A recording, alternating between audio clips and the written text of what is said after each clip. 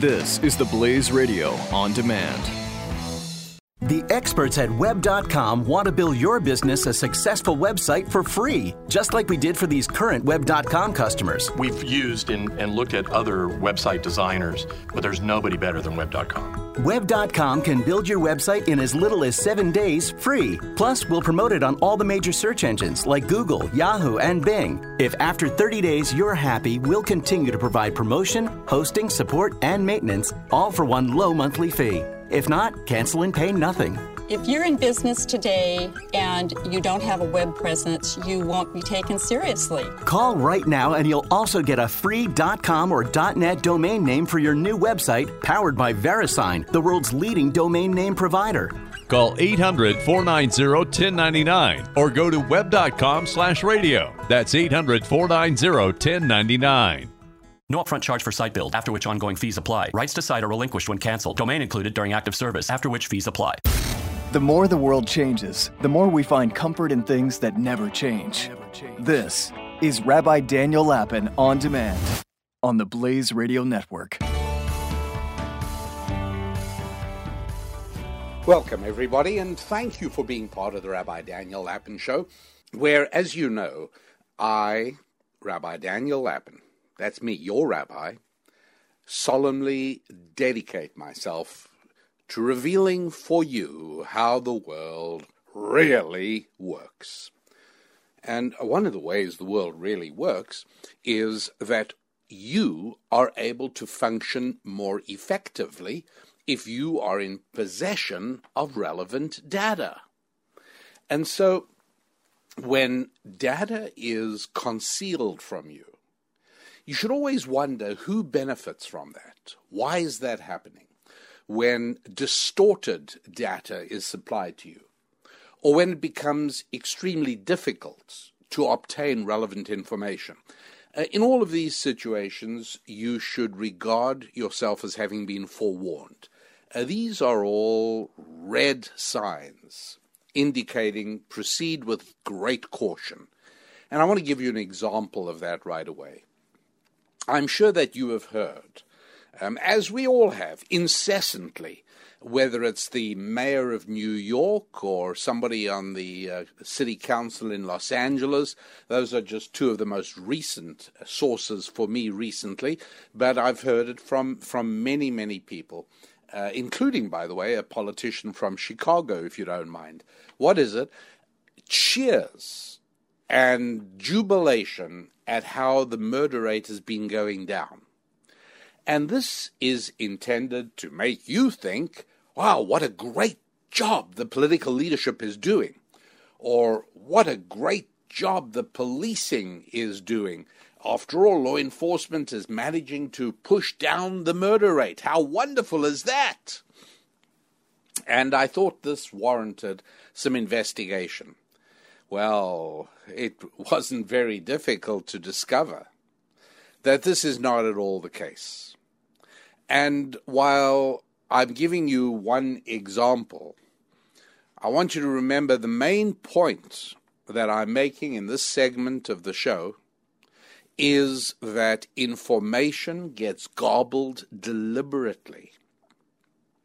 Very often, people who are in power or people who want to secure power in your life will utilize data that has either been selectively plucked or has been massaged in order to reveal different information, or has been downright deceit involved, and you're being provided with information that is quite useless for your purposes. And so just one example I want to give you is the question of the murder rate. Oh, it's going down, it's going wonderful. And you know, there are all kinds of reasons. Some of it is effective political leadership. That's the usual one, by the way. Sometimes it's better law enforcement. We hear less of that one lately. And sometimes, how's about this one for creativity? Well, the baby boomers are getting older, and there are fewer people in the population bulge, you see the majority of violent crime is committed by males between the ages of 12 and 35. And so if there are fewer people in that age group, well, it results in fewer murders. Well, that may well be true. However, when you work the numbers, which I did, I sharpened my pencil and worked the numbers, and I found that although there is a slight drop in the population of males between the age of 12 and 35, as compared to the 70s, the 80s, the 90s, actually not according to not 70s, but the 80s and 90s, it's nowhere near enough to account for the claims of vastly lower murder rates. So what is it? And my friends, you know, I think so highly of you. Apart from anything else, I approve the ability you have to discriminate good quality from bad. After all, you're listening to this show. But I know that if I gave you a few moments, as I might do in a live audience, and say, think about this for a moment, what do you think could be some other explanations? I know that many of you, if not most of you, would probably get this one right. Do you know what it is? It's very simple. It's improvements in emergency medicine. It is the streamlining of the 911 system. It is the very rapid stabilization and transport of trauma patients or trauma victims. It's the skill level of EMTs. And above all, it is the increased ability of trauma teams and ER teams or emergency room or emergency department teams to save lives that only a few years ago would not have been saved. The victims would have been killed. So this is really, really interesting, because what it means is that nowadays, and I'm looking at, and there's an enormous amount of data. You know one thing, and that is that if there is any area where incredibly detailed data is kept and stored and made available, it's America's medical health system. And so what we know is that whereas a few years ago, somebody would come in, be brought in, and would die under the on the operating table. Today, that same patient, in other words, patient with the same age, gender, wounds, health status, that same patient gets discharged after a few days and walks out. Now, look at the effect that has on the assailant. A few years ago, that assailant who put him in the hospital was up for murder. And now, simple assault. And so the truth is that if one wants to see what has really happened to violent crime in America, the murder rate isn't good enough anymore, because our doctors and emergency rooms are so amazing. And that in most cities, the speed with which a victim finds himself in the emergency room is much faster than it used to be. And the talent of the EMT people in the ambulance on the way to the hospital, keeping him alive, and the abilities of the technical and medical abilities of the hospital when he gets there. Yes, people who were murder victims a few years ago today walk out of the hospital on their own feet. It's pretty amazing. As a matter of fact, if we went back and let's look at 50 years. If we looked at the mid-60s to the present, because as you know, when I speak about the way in which America has become indescribably more squalid and more expensive and more dangerous, I look at everything as having changed somewhere around about the mid-60s. And again, as I've often explained, my disclaimer is that when you're dealing with sociological trends like this, There is no one instant, there's no one time on a certain day at which everything changed. You know, people like to say that in November 63, when Kennedy was assassinated, oh, everything changed, or little Martin Luther King, but oh, everything changed, or 9/11. Oh, everything changed that Tuesday morning in September 2001. Well, yeah, travel changed, that's for sure, and a number of other things obviously changed militarily and so on, but everything changed. No, there is no one moment at which everything changes, but the early 60s, 62, 64, 65, somewhere in that period of the early to mid-60s, that's a pretty good point to look at as a point in which America changed. And so if we look at a baseline over the last 50 years or so, what we actually have today in murders is about 60 to 70,000 murders a year. Now, if you actually look it up, you'll find that we have about roughly 15 to 20,000 murders a year. And they say, look, it's fantastic because this is down from what it was in the 1980s. Yeah, what's changed is the medicine, not the murder rate. If you now look at the people, in other words, you do the entire medical analysis, and I obviously don't have the medical knowledge to do this, but it's been done by Harvard and University of Massachusetts at Amherst. And the figures are absolutely compelling. And by the way, these are organizations that are only looking at it from a medical point of view. They have no political axe to grind at all. But what they're saying is now, looking at the number of patients who come into the emergency room with injuries inflicted by another person deliberately, person probably intended to murder the victim, and who would have died a few years ago, but today, because of the speed with which he was brought in and the superb treatment he got upon being brought in, he survived. But he would have died a few years ago. That figure, in other words, in real terms now, 60 to 70,000 homicides is what we actually should be thinking of, because maybe 15 to 20,000 of them actually die. The remainder would have, and the intention of the assailant was certainly to do so. So when people tell you, oh, everything's wonderful and everything's proceeded so well and we've got a big drop in the rate of homicides, this is an example of something you need to take another look at. This is simply not true. The condition of crime in America is appalling. Don't let anybody tell you of how wonderful it is and what a big improvement we've seen. It's not the case at all. Not the case. We should really not be watching the murder rate. We should be taking a look at the assault rate. And the truth is, it's much harder to get that information. Partially, I will tell you that many police departments around the country methodically underreport that and suppress that because they understand that that's really the best indicator of the condition of lawlessness in their community. And so it's somewhat more difficult to get that information, but it is available. And when you get it and you watch the climb of violent assault in America, there is indeed considerable room for concern.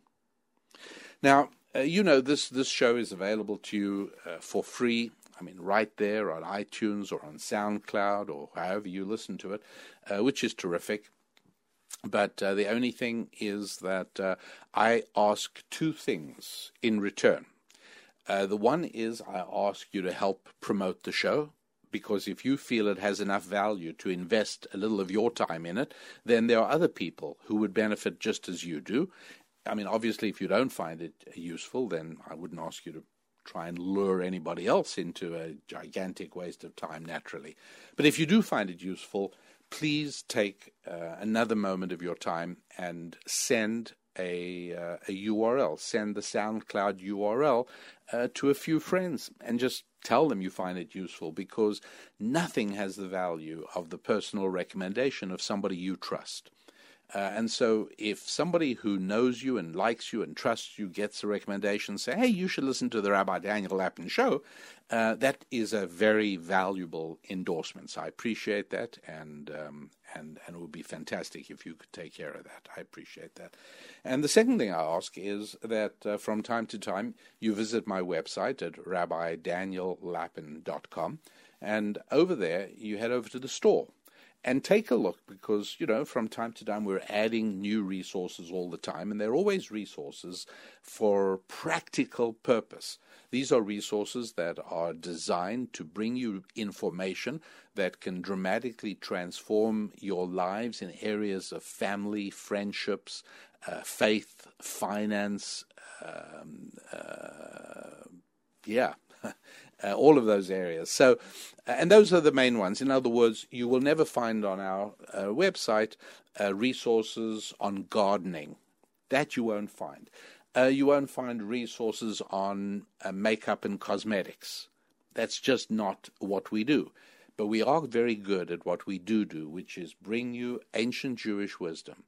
3,000 years of spiritual strategies for improving one's life in the areas of money, relationships with other human beings, both family and social, and relationships with God. Quick break, and I will be right back with, if you've ever wondered why Shakespeare is quite as amazing as he really is. In other words, maybe you're not a person with a big enthusiasm for the writings of William Shakespeare. And after all, how many people today really pull down from the shelf a King Lear and say, I think I'm going to go in for a little light bedtime reading this evening. It's unusual, but even if the last time you ever looked at Shakespeare was at college, or maybe you never did, there is something about a body of writing that has existed for 400 years. And I want to contrast it with a body of information and also writing that has existed for about 50 years. And there we go, back again to the 60s or thereabouts. And I will contrast those two in a way that I think you might find helpful.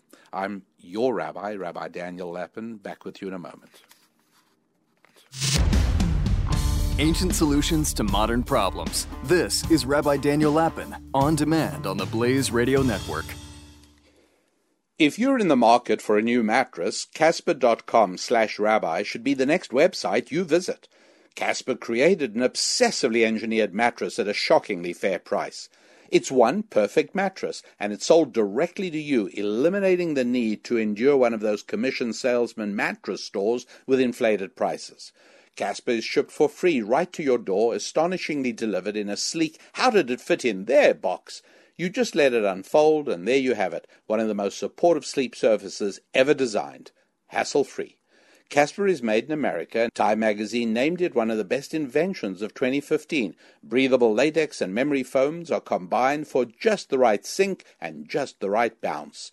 Try Casper for 100 nights free, and if you don't love it, they'll pick it up and refund you everything. Right now, get $50 towards any mattress purchase by visiting Casper.com/rabbi. That's Casper.com, promo code RABBI. Terms and conditions apply. Casper.com/rabbi. With stories in the areas of family, friendship, faith, and finance, this is Rabbi Daniel Lapin. Only on the Blaze Radio Network on demand. Here we are back again together, the Rabbi Daniel Lapin Show, and I said I was going to tell you something from Shakespeare, and I'm looking at Shakespeare's tragedy, King Lear. Now, am I trying to encourage you to read the play? Not necessarily, only because I know how valuable your time is, and reading the play with the command of English that most of us have today would be incredibly difficult.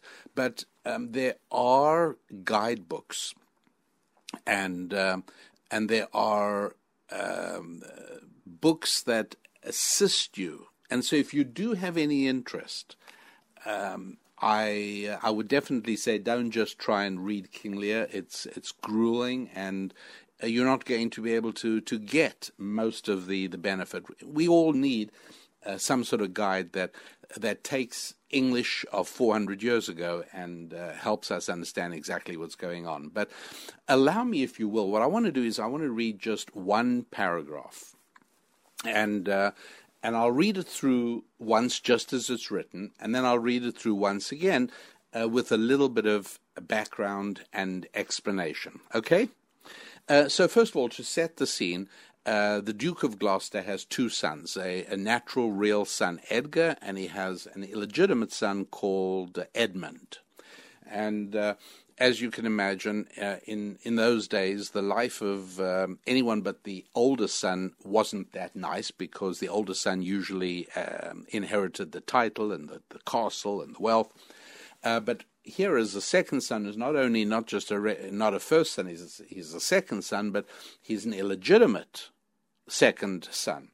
And what is more, his father, the Duke of Gloucester, often denigrates him in public, speaking about the fact that his mother was just a hooker, really, and he says, and while we had fun making him, he is, after all, nothing but a bastard, but I'm a good guy because even though he's a bastard, I recognize him, I acknowledge him as my son, and this sort of goes on. And as you can imagine, it probably gets tired really quickly, but Edmund has to listen to his father doing this sort of thing, so naturally he's not too crazy about his dad or his brother.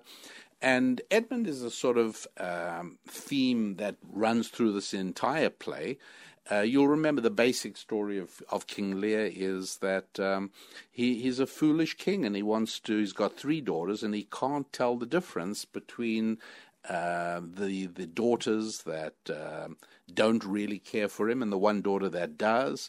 And the reason is it's one of Shakespeare's tragedies is because the story ends tragically. But the point is that it reveals a whole lot about how the world really works. That's my point. And so, in other words, if your interest is gaining deeper understanding, further insight into how the world really works, is your time better spent reading a Harlequin romance? Or actually, that just slipped out of my mouth right there. And having done so, it probably behooves me to just take a moment or two. I should have really said something like, something quite different. Because from the Harlequin romances that I have studied, and yes, I have actually studied them, I've noticed that there is a certain pattern that emerges. And it shows up again and again. Now, I haven't read dozens or even lots, but I've certainly looked at a few, and every now and then I pick one up because I always want to verify that what women are buying in huge numbers always fits the same pattern. Let me tell you what it is. The guy is always rich. He's always got more money than the woman. Now, look, I'm not an expert on Harlequin romances, but I've yet to see a Harlequin romance where the heroine doesn't fall in love with this, and the pattern's always the same: this unattainable guy who's got these incredible qualities, and then eventually, through much travail and considerable sexual activity, finally she wins him, and they marry, and they have children and live happily ever after. That's the pattern every time. Marriage is important. Having children is important. And that the guy has a few dollars, well, yes, that is important. So I'm sorry to say, but not that Harlequin romances are a guide to how the world really works in any sort of deep and ongoing sense. I wouldn't go as far as to say that, no. But what I will say is that they certainly do reveal something of reality. And yes, and that is that money is important in romance, and that is precisely why I'm working hard on a new book all about money and marriage, the intersection between those two things. So I gave a bad example there, but to take an absurd example, if you really do want to read something that is going to give you greater wisdom in dealing with other people, something that's going to teach you more about how the world really works, would you read a comic book or would you read Shakespeare? Now, those are two far extremes, obviously, but the answer should be evident and obvious. And if it isn't, then I want you to listen to the passage I'm going to read. And this is now Edmund. And it's Edmund is not a good guy. I mean, he does some pretty mean things, but he remains in the story all the way to the end, and there's a sort of redemption at the end. So because Shakespeare is so true to life, people are complex. There are no two-dimensional characters. And so to sort of immediately write Edmund off as a good guy or a bad guy is as challenging as it is to call yourself, are you a good person or a bad person? Well, most of us aren't at either end of that morality spectrum. Most of us try and do good things, and every now and then we slip and we do something we're not proud of. Everybody's like that. So we can't really label Edmund, but there is considerable self-awareness there, and he knows exactly who he is. So take a listen to this. I said I'll read it one time, and then I'll go back and read it with the explanation. Okay, this is Edmund talking, and by the way, it's in Act 1, Scene 2. So it's pretty much early at the play. It's really part of our introduction to Edmund. We're getting to know Edmund here. And he says, "This is the excellent foppery of the world, that when we are sick in fortune, often the surfeit of our own behavior, we make guilty of our disasters the sun, the moon, and the stars, as if we were villains by necessity, fools by heavenly compulsion, knaves, thieves, and treacherous by spherical predominance, drunkards, liars, and adulterers by an enforced obedience of planetary influence, and all that we are evil in by a divine thrusting on, an admirable evasion of war master man, to lay his goatish disposition to the charge of a star.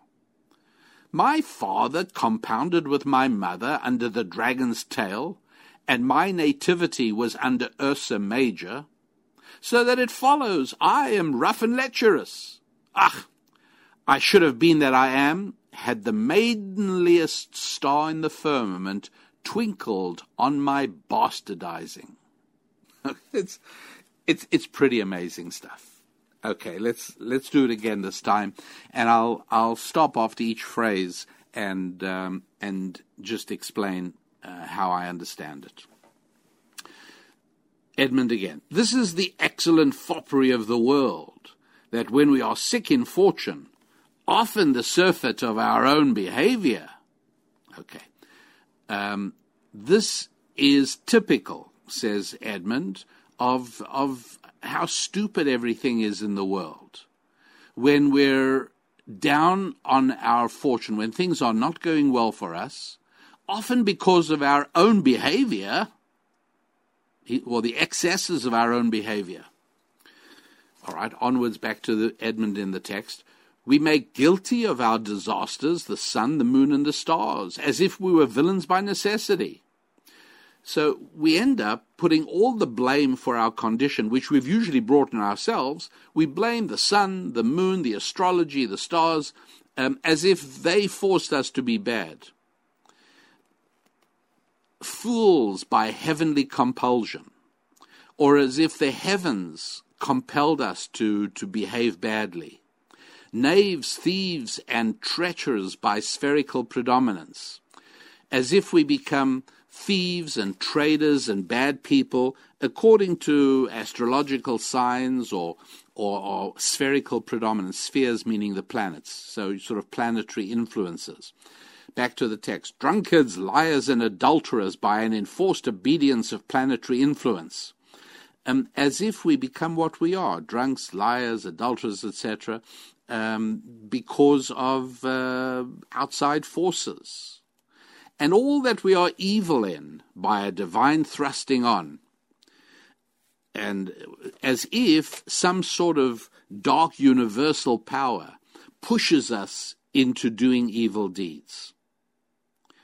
Back to the text. An admirable evasion of whoremaster man, to lay his goatish disposition to the charge of a star. What I think he's saying is what a clever way it is for concupiscent man to lay his pursuit of sex to some astrological sign, some external influence, some outside thing. Not my fault. Shakespeare again. My father compounded with my mother under the dragon's tail, and my nativity was under Ursa Major. My mother and father had intercourse under some kind of demonic sign, and my birth came about when I was born under the sign of the Big Dipper, so that it follows I am rough and lecherous, says Shakespeare. So it's inevitable that I'm rude and uncaring towards people and lecherous. He says, I should have been that I am had the maidenliest star in the firmament twinkled on my bastardizing. He says, look, let's face it. I would have been just what I am, even if the most virginal star in the heavens had twinkled at my conception. It's pretty good stuff, you know. He's putting a finger on something that each and every one of us not only feels an attraction for, something that draws us, but forces in our environment tend to lead us in this self-destructive pattern. What am I talking about? Let me tell you that coming right back. The website, rabbidaniellapin.com. Now, I usually say youneedarabbi.com as well, but that doesn't seem to be working properly. We're dealing with a technical problem at the moment, I'm afraid. But rabbidaniellapin.com is the website. Take a look at the store and see. You can look at it by area of interest, relationships with people, family, friends, and so on. You can look under finance. You can look under faith areas, but whatever you happen to be interested in, see if there is a resource of mine that can make a difference in your life. Quick break, back with you in just a moment. There's still more to come from Rabbi Daniel Lapin On Demand on the Blaze Radio Network. Stupid internet stuff. Click here for free. Oh, I got a virus. Smart internet stuff. They might be deported either back to Japan or back to Guam. Anybody see the failure of that clip? Anybody? Professor Thompson, here. I'm pretty sure, based on my knowledge of geography, right, Guam is part of the United States. Yes, American territory. That's right. Guamanians are Americans. Ta-da! The Morning Blaze with Doc Thompson. Weekdays 6 to 9 a.m. Eastern on the Blaze Radio Network. We now return with Rabbi Daniel Lapin On Demand on the Blaze Radio Network. Hi, everybody. And it is the Rabbi Daniel Lapin Show, where I reveal for you how the world really works. And the only reason that I do it is because you're there. And without listeners, it would be very difficult indeed. Look, do you find art galleries tiring? Have you ever noticed? Don't you sometimes come out of an art gallery or a museum even? Now, if, maybe a museum about something you're interested in, or it might be an art gallery featuring an exhibit by an artist you're interested in, but in general, many of us come out of an art gallery or museum feeling somewhat exhausted. And it's a common mistake to assume that, this is because I was so deeply moved and the profound experience I underwent had this tiring effect on my psyche. No, it isn't that at all. It's that when you are constantly being spoken at and you're not being given any opportunity to respond, it's an unnatural human experience, and it's a tiring human experience as a result. You know how it is sometimes, and I don't know if you've ever had this situation. Mrs. Lappin and I had house guests a little while back where this experience did happen, and no, don't try and figure out who it was. We conceal their identity, but they were exhausting because they didn't shut up, not once. And not once did they utter the magic words, "What do you think?" Or, "What's your opinion?"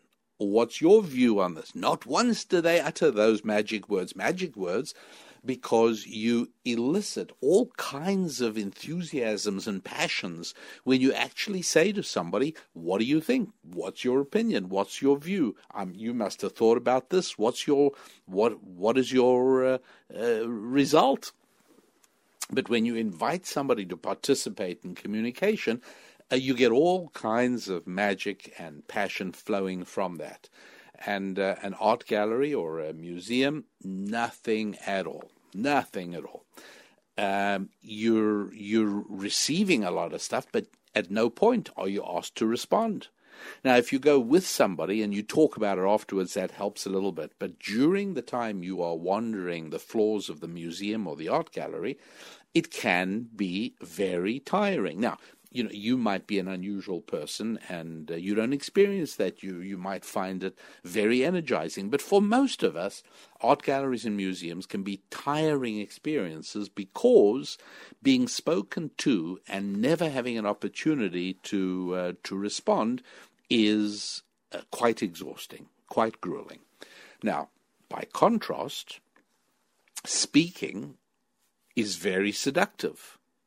Talking away, utterly unaware and oblivious of the fact that people around you are losing interest, now that is energizing. People like talking. And who do people like talking about? What is our favorite topic?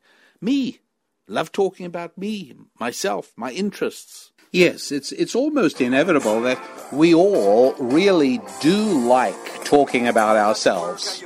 We do. We talk about your church and your head when it hurts. We talk about the troubles you've been having with your brother, about your daddy and your mother and your crazy ex-lover. We talk about your friends and the places that you've been. We talk about your skin, That's right. the dimples on your chin, the polish on your toes. And we realize that it's in bad taste to talk about yourself all the time. Talking about you makes me smile. But every once in a while, I want to talk about me, want to talk about I, want to talk about number one. Oh my, me, my, what I think, what I like, what I know, what I want, what I see. I like talking about you usually. But occasionally, I want to talk about me. That's right. That was that big Toby Keith hit of a few years ago, I Want to Talk About Me. And he hit the nail on the head. Of course, we all want to talk about me, but we all realize that doing so incessantly is in thoroughly bad taste and will quickly strip our reservoir of friendship of all participants without any hesitation. And so we try and make our lives a balance, and we also learn that one of the great triggers of communication is, what do you think? What is your opinion? In negotiations, I always teach the necessity, after the other side has made its point, before you proceed and say, but, well, I just want you to know what we need. Before you do any of that, one of the best things to do is to say, let me just make sure I understand what you said. Is what you said that? And go ahead and repeat the point that the other side has just made. It's so disarming, and it's so relationship building, right? What do you think? What's your view? What's your opinion? I'm sure you've thought about it. These sorts of phrases have magic in them. And again, mature human beings discover that relationships are a combination of giving and receiving, handing out, taking in, and you switch backwards and forwards, one person playing each role and then the other person playing the other role, and vice versa, backwards and forwards you go, and that's what a communication actually sounds like. But it can be tiring to just have to take in, to just have to listen all the time. By contrast, conversely, in the same way that it's grueling and tiring and frankly unpleasant to be spoken at and being forced to keep quiet and be spoken at all the time. By the way, some people just zone out. And then that's a good way to survive. You just zone out and the person drones away. You haven't heard a thing the person says. But ordinarily, that's not that easy to do. Are you concentrating? Are you hearing what I'm saying? But conversely, the opposite is also true. In other words, if being spoken at is very grueling and exhausting, then speaking is energizing, isn't it? And sure enough, it absolutely is. And that's one of the reasons I often tell people that it's far easier to give a speech than it is to listen to one. Because giving a speech is energizing in and of itself. You're doing the talking. The receiving end, sitting, and so to give a speech that people want to listen to and enjoy listening to is very hard. It's really not something that certainly didn't come easily to me. So I had teachers, people who trained me and so on, and there's a lot to know, but it's not automatic. Anyways, if that's the case, then talking about yourself would be really one of the most pleasant and indulgent things. And sure enough, I think all of us would have to honestly concede that talking about ourselves is interesting, right? If you're if you're sitting around a table with some friends and they say, "Well, tell us your life story," wouldn't you enjoy that? Wouldn't you be ready to go for the next 2 hours? Right? I think most people would, or people sit back in their chairs and look at you and they say, "So, what do you think?" Or we're having an election, or we just had an election. What's your opinion? And I think what a lot of people found during election time is that everybody has opinions. And as much as you want to tell yours, everyone wants to give theirs as well, because that's what it's all about. But if you get a chance to talk about you, that's very refreshing. And about 50 years ago, approximately, one of the things that changed in American life is that instead of being focused on, if you like, the Shakespeare approach, instead of being focused on learning things from the Bible, from Shakespeare, from the McGuffey readers if you were in middle school, but all of these books share something in common, which is that not only do they speak about how the world really works, but at the same time, they are forcing you to evaluate your behavior in the context of how the world works. So the last thing on earth you want to do with a child, right? You're raising a child. Would you really want to constantly affirm to that child that everything the child does is just wonderful and just fine? Everything is perfect, nothing to worry. No, I don't think you'd want to do that. I think you'd want to tell the child where they're wrong. I think you'd want to discipline the child. I think you'd want to explain the consequences of the behavior that the child is indulging in. But something that happened around about 50 years ago is the beginning of the evolution of the mental health industry in America. And it's come very, very fast since those days. But again, not to paint with overly broad a brush, and this is a generalization. And yes, I have encountered therapists who have been helpful, but it's very rare. Very rare. Look, I'll put it bluntly. If you are in your 2nd year or 5th year or 11th year or 19th year of therapy, you're being ripped off. That's all there is to it. You are paying for the luxury of speaking about you. And it's almost, you think of it, it's a form of buying a prostitute, isn't it? You're paying somebody to let you do what you really want to do, which is talk about you. And that is the entire field of psychiatry, psychoanalysis, and therapy. that has become so important today and so big that it's a major part of Obamacare is paying for this kind of stuff, which is why it's so unfair that people cannot pick their different kinds of insurance companies for the different kinds of coverage they want. Right? If I'd be perfectly happy to go with an medical insurance coverage that does not cover for therapy and counseling, I'd be perfectly happy, and it'll be a lot less expensive. The premiums would be way down. But as things stand at the time I'm doing this recording, that's not an option in America because of Obamacare. Hopefully, I hope at any rate that that'll be dramatically rolled back and all that'll be changed. But not only does psychoanalysis and therapy, not only are you paying $90 an hour, or if you happen to be living in one of the coastal big cities, $300 an hour. Not only are you paying to talk about yourself, but even more importantly, you're paying to have you reaffirmed. You are paying to have you validated. And so almost everything that you're going to hear in that situation it validates your evasion of personal responsibility. Nothing is your fault. I remember a number of years ago, a cover story came out in Newsweek magazine. Infidelity, it's genetic. Well, yeah, I guess it is. I'm a man.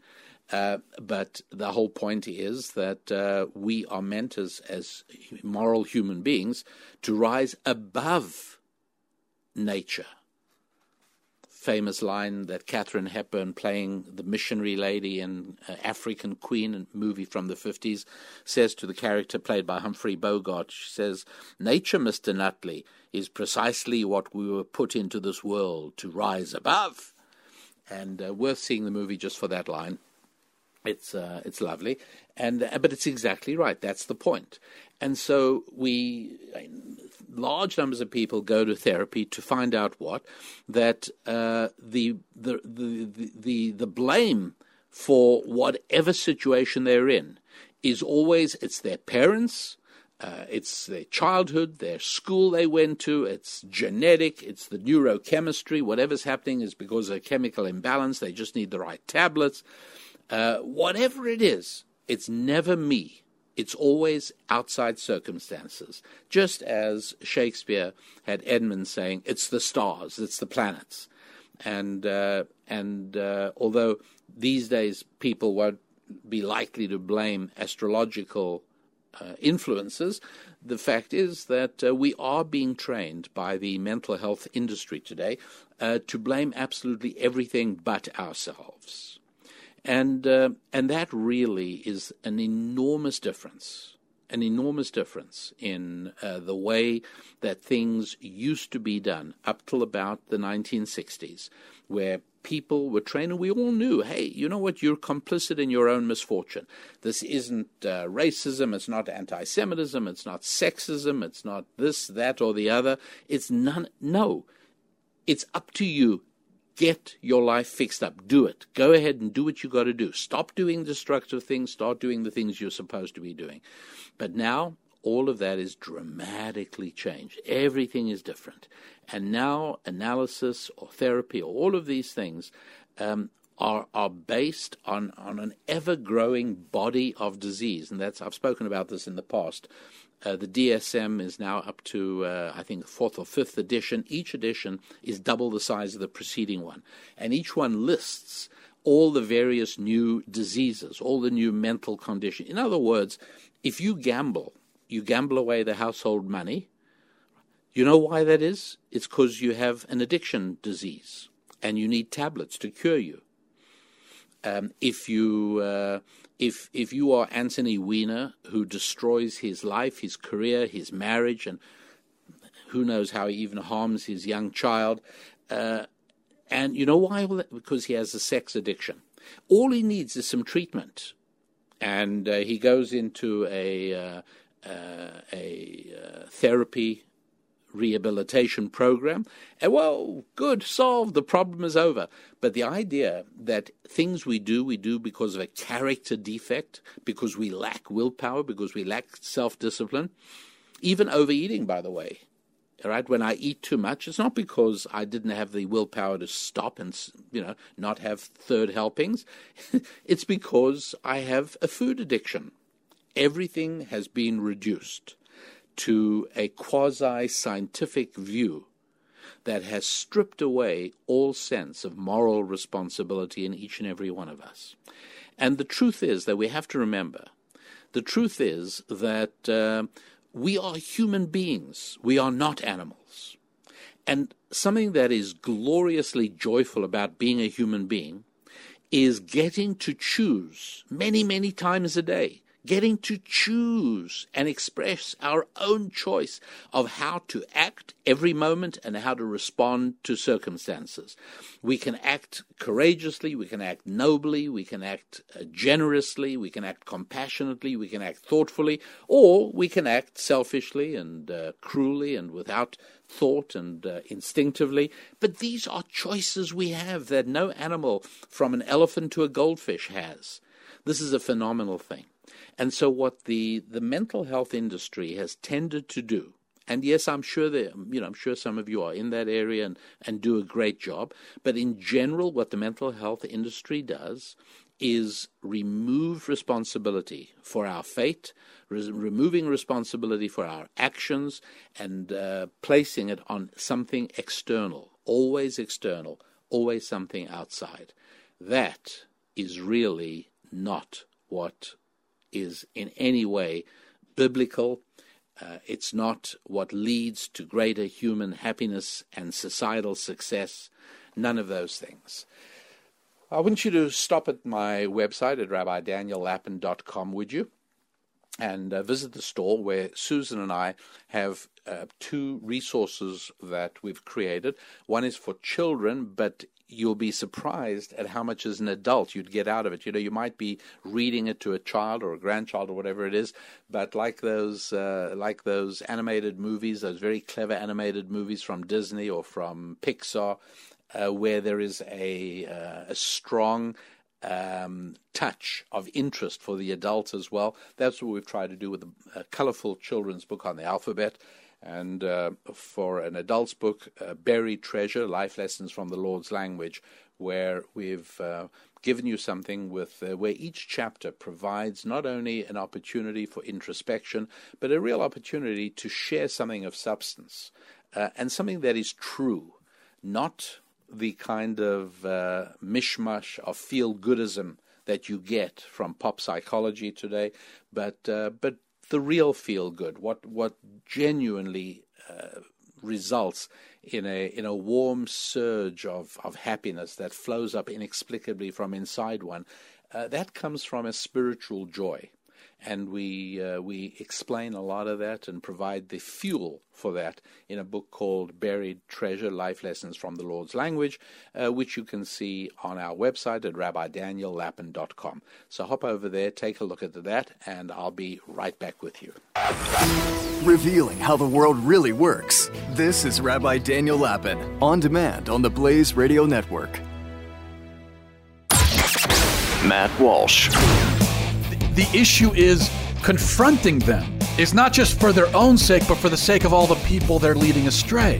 So, for instance, Jen Hatmaker, when she gets up there and speaks heresy and says gay marriage is holy, sin is holy, even if I could contact her directly, that doesn't do any good for the people that have been led astray by her. Matt Walsh. Available on demand anytime at theblaze.com/radio. Welcome back to Rabbi Daniel Lapin On Demand, only on the Blaze Radio Network. Welcome back, everybody. It is the Rabbi Daniel Lapin Show, where your rabbi reveals how the world really works. And more than that, for today, I'm also your rabbi, who reminds you that the more that things change, the more you need to depend upon those things that never change, which is what makes a new book out particularly striking for me. Now, this falls under the category of your rabbi saving you time. I mean, just think of all the good things that I bring you on this show. Did you realize that I also save you time? Because one of the regular columnists for the New York Times, a guy called Thomas Friedman, has a new book out. And this particular book is being hailed all over the place. And it would be very understandable if, as a result of the various reviews and comments and mentions of it, you'd feel obliged to run out and buy it and devote several valuable hours of your life to reading it. The book's called Thank You for Being Late, An Optimist's Guide to Thriving in the Age of Accelerations, by Thomas L. Friedman. And what's the book about? Well, I'm saving you several hours of your life, by the way, just to clarify. If you ever wondered what the actual value is that you get from this show, I like to think that you are informed. I like to think you're even occasionally entertained.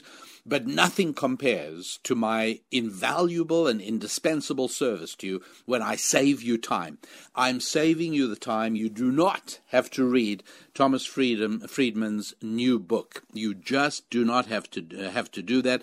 All you need to know about Thank You for Being Late, I'm about to tell you. So when you're at some fashionable party or a gathering of smart people and you find that people are talking about Thomas Friedman's new book, by all means, chime in. Go right ahead. And what you can say is, you can say, look, let me give you in a nutshell Friedman's basic hypothesis. It's very simple. This is what the book's about. And by the way, that's one of the ways to write a book. I mean, if you want to write a book, if you're thinking of writing a book, and you cannot put down in one sentence on the back of a business card what the book is about, you need to do more thinking. And so from the point of view of Thomas Friedman being an experienced and capable writer, this part is good. The book is, and this is what you can tell people at that cocktail party. You can say, well, yes, I mean, I understand, obviously, Friedman's book is about three relentless forces that are shaping our world. Number one is the rapid development of technology, changing almost every day. Number two, the growing forces of globalization. And number three, severe climate change. That's right.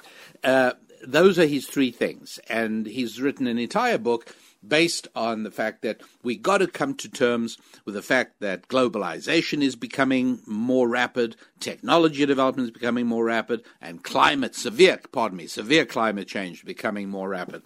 And in a nutshell, his answer is get used to it. You got to adapt to it. Okay, fine.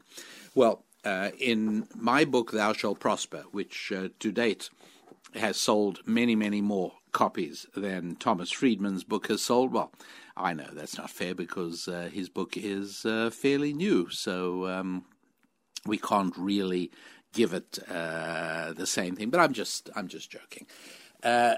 In my book, I talk about coping with change, and the way to cope with change is to remember that the more that things change, the more you have to depend on those things that never change. And so when it comes to technological change, all true. But having technology-free relationships with people important in your life, that doesn't change. So the fact that yesteryear I would be approached by a waiter in my club bearing a silver platter on which rested a card, and he would say, Rabbi Lappin, there is a visitor for you in the hallway. Or whether I now have a phone that beeps, buzzes, clinks, and whirs and groans because somebody's trying to get hold of me. Nothing's changed. So yes, this would be my critique of the book. It's all very nice to say these are all the changes, get used to it, but it's really much more helpful to remember that the more that things change, the more we need to depend on those things that never change. And that doesn't make an appearance in Thomas Friedman's book at all, not at all. And so whether it's globalization, yeah, fine, okay, fine. Fact is, there is such a thing called local as well. That doesn't change. Technology change, yes, there's such a thing as direct person-to-person interaction, communication, and relationship. That doesn't change. And as far as the rapid, severe climate change is concerned, he's just plain wrong on that one. So there it is, saving you lots and lots of time, because I do teach that the more that things change, the more we need to depend on those things that never change. Now, one of the things that never changes is the Hebrew language. Yes, there are new words that have to be introduced for things like computers, electronic circuit boards, jet planes, and so on. But in terms of the language itself, it's the only language on the planet that hasn't changed in 3,000 years. Right? There is no other language like that. And by the way, if you say Chinese, you need to just go back and research that, and you'll see that that isn't true. Greek, totally different. As a matter of fact, I remember the first time I traveled to Israel with my father, it was on a propeller plane, and we stopped in Athens for refueling. And we all had to fill out forms, and my father filled out his form in his scholarly Greek from the days when, as a student, he was studying Homer's Iliad and the Odyssey, and they got very upset with him because they didn't recognize it. It was the Greek customs officials at Athens airport had no idea what he was writing because the language has changed. Hebrew, however, a schoolboy in the streets of Tel Aviv can read the words written by Jeremiah the prophet, and nothing's changed, nothing's happened. And so the only language that hasn't changed is in fact Hebrew, which makes it interesting because it probably therefore contains certain elemental truths. And that is the entire subject of my book, Buried Treasure, Life Lessons from the Lord's Language. But the example that I wanted to give you is the idea of a handshake. Think about this. When strangers meet throughout the Western world, and today it's been adopted everywhere, it's almost universal. You each put out your right hand and shake hands. People do that all the time, right? But where does that come from? I mean, why don't we rub elbows or rub knees or touch foreheads or something? Where does this thing come from putting out the right hand? Well, let me first of all debunk one of the most common and false explanations for the handshake. And that is that what happens is that when people would meet on the highway, they were on foot or they were on horseback or whatever, and in order to prevent them attacking each other, they would each, in greeting, clasp one another's right hands, and that way neither could reach for his sword. Well, this is manifestly nonsense, because you just think about it. Most of us are, while we may be right-handed, that doesn't mean we cannot handle a knife or a dagger or a short sword with our left hand. And so if I'm firmly clasping my adversary's right hand, wouldn't he be surprised when I lunge forward and with my left hand drive a knife deep up into his... All right, enough of that. But you get the idea. It's complete nonsense. The idea that by holding one another's right hands an attack is impossible is silly. And so if that's the case, what is the real explanation for a handshake? Well, you've got to remember that the most influential book in the shaping of Western civilization is the Bible. And you also have to remember that you don't have to go back very long when educated people knew Hebrew. Hebrew, Latin, Greek were classical languages that people knew, and particularly Hebrew. People wanted to understand the Bible in the original. That's what they did. And so how did handshake work? Well, how about I tell you that coming right back, okay? A reminder, if you would, that book I alluded to, Buried Treasure, Life Lessons from the Lord's Language. Please read about it on my website. If you've never read it, if you don't have it, I think it'll provide you with something really useful, not only in terms of introspection, but also in terms of conversation and things that most people have absolutely no idea of. And so take a look at that. And also, for those of you who actually are interested, we produced something that's nominally a children's book, the alphabet book. And the interesting thing, though, is that we did it with an eye for adults.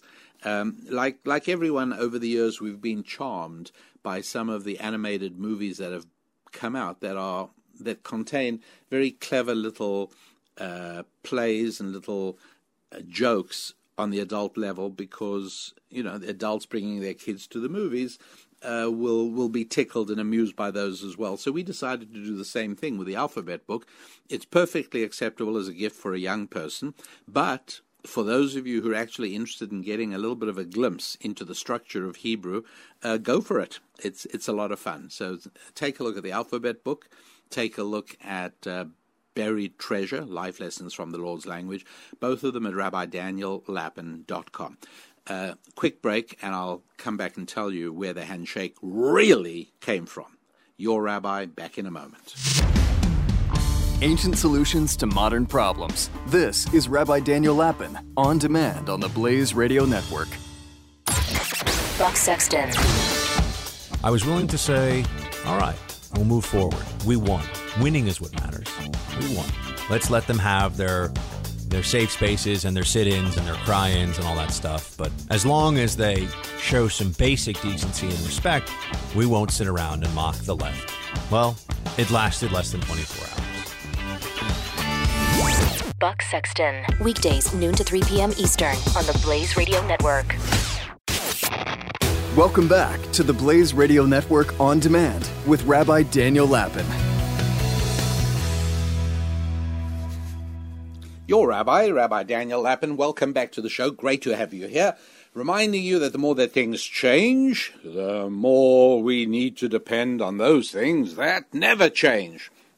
One of those, the Hebrew language. Origin of handshakes. Where does that come from? All right, well, what we need to point out is that in Hebrew, compound words have meaning, unlike in English. So, for instance, in English, if I teach somebody what a carpet is, that it's a upholstered floor covering, I've not in any way given them any insight into what a car is or what a pet is. No connection at all. In Hebrew, it's not like that.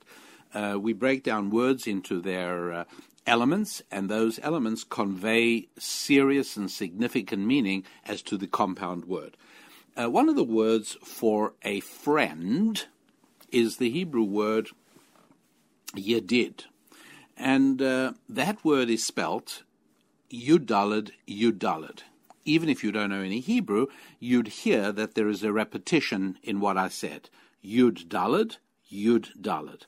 In other words, the two-letter word yud-daled, which by the way means a hand, followed by a repetition of that same word, yud-daled, again, in other words, hand next to hand, produces the Hebrew word for friend.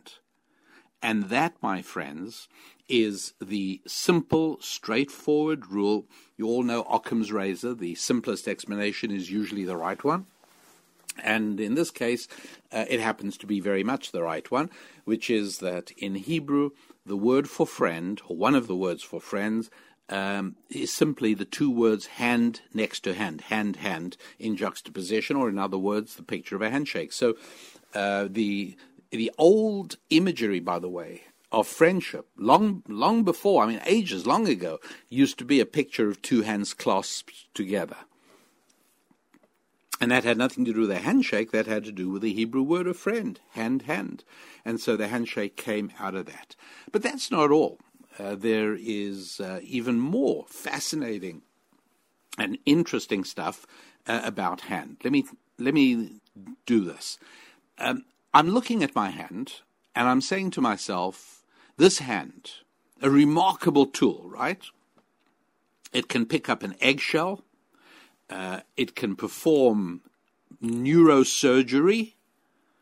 It can paint a picture, if its owner possessed the talents.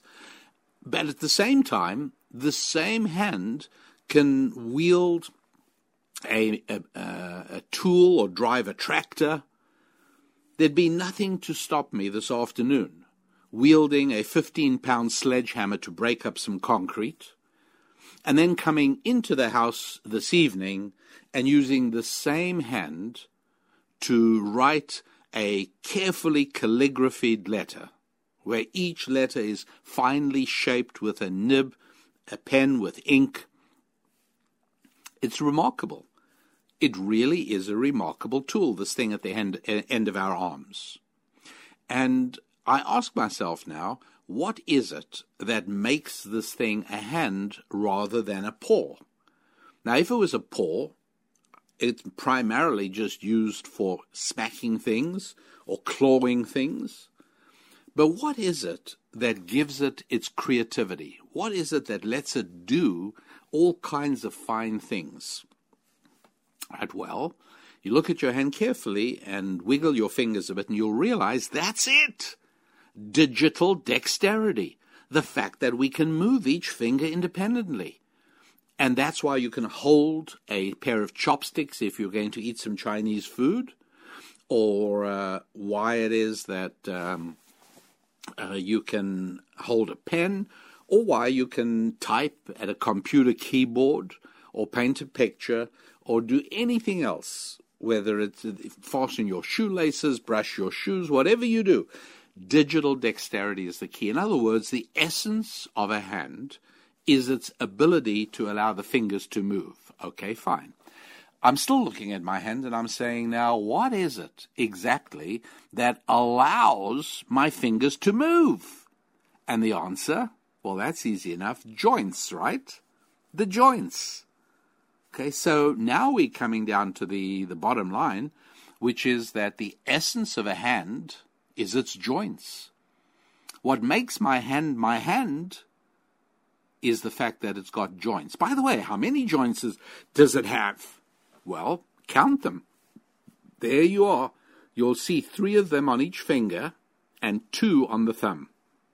14 joints in total. Well, why is this interesting?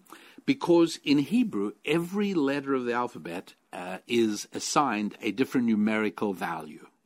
It would be almost as if A equals 1, B equals 2, C equals 3, D equals 4. And if that was the case, it would be kind of neat if we'd write down the word for a year, Y-E-A-R, and then if we added it up and it came out to be the number of days in a year, wouldn't that be cool? But of course it isn't. Y is 25, E is 5, A is 1, R is whatever it is, but it sure doesn't come to 365. You won't be shocked to hear that Hebrew is very different. In Hebrew, the numbers actually mean something. And so, for instance, the Hebrew word for pregnancy has the numerical value of 271, which is the mean gestational period for the human female. In other words, if you draw a graph, you'll find that some women give birth after 265 days, 268 days. Some women give birth after 274, 276. But the majority of the people at the top of the curve, at least in my wife's various books on pregnancy, the majority of women give birth, that's right, 271 days, the Hebrew numerical value of the Hebrew word for pregnancy. And the Hebrew word for a year, well, it's shana. And what does that add up to? Well, it adds up to 355. Too bad. It'd be nice if it was 365, right? But whoa, wait a second. The Hebrew calendar is not the same as the sidereal calendar. The Hebrew calendar operates on the lunar cycle. And the mean lunar cycle is 29 days, 12 hours, 44 minutes, and 3.3 seconds. And when you take 12 of those for a year, guess what you get? That's right, 355 days. And so the Hebrew word for pregnancy is another day, Hebrew word for years, and so on is many, many, many Hebrew words have a numerical value linked to their significance. Well, you won't be shocked to hear that the Hebrew word for hand has a numerical value of, well, you guessed it, 14, of course, which is the numerical essence of a hand. You can't really go wrong with that, can you? And that's a little bit of one of the things that never changes. Now, I really only told you all of that because I wanted to tell you some more things from the Hebrew language about family and about money. Those are two topics very much at the heart of my thinking. The reason is, by the way, is that if your life is good family-wise and money-wise, you are a very happy person. You have nothing to complain about, right? If your marriage, your kids, your whole family is just a source of joy to you, where the relationships are good and strong and solid and harmonious and happy-making, joyful, and you don't have money problems, what a lucky person you are. Some people will say, well, yeah, what about health? Yeah, however, you won't be shocked to hear that among those people who understand holistic health and have an open eye on medical statistics, you won't be shocked to hear that people whose families are in good shape and whose finances are in good shape tend to have far better health than people who have problems in those areas. So that's why I just focus on those things. Family, get your family into good shape, get your finances into good shape. You've got nothing to worry about. Life is good at that point. And so for that reason, a lot of the resources that we create at our company, at our publishing company, a lot of those resources are focused very much on bringing practical application to those ideas, spiritual strategies that you can employ to enhance both family and finances. Obviously, relationship with God is another very important one, and we touch on that as well.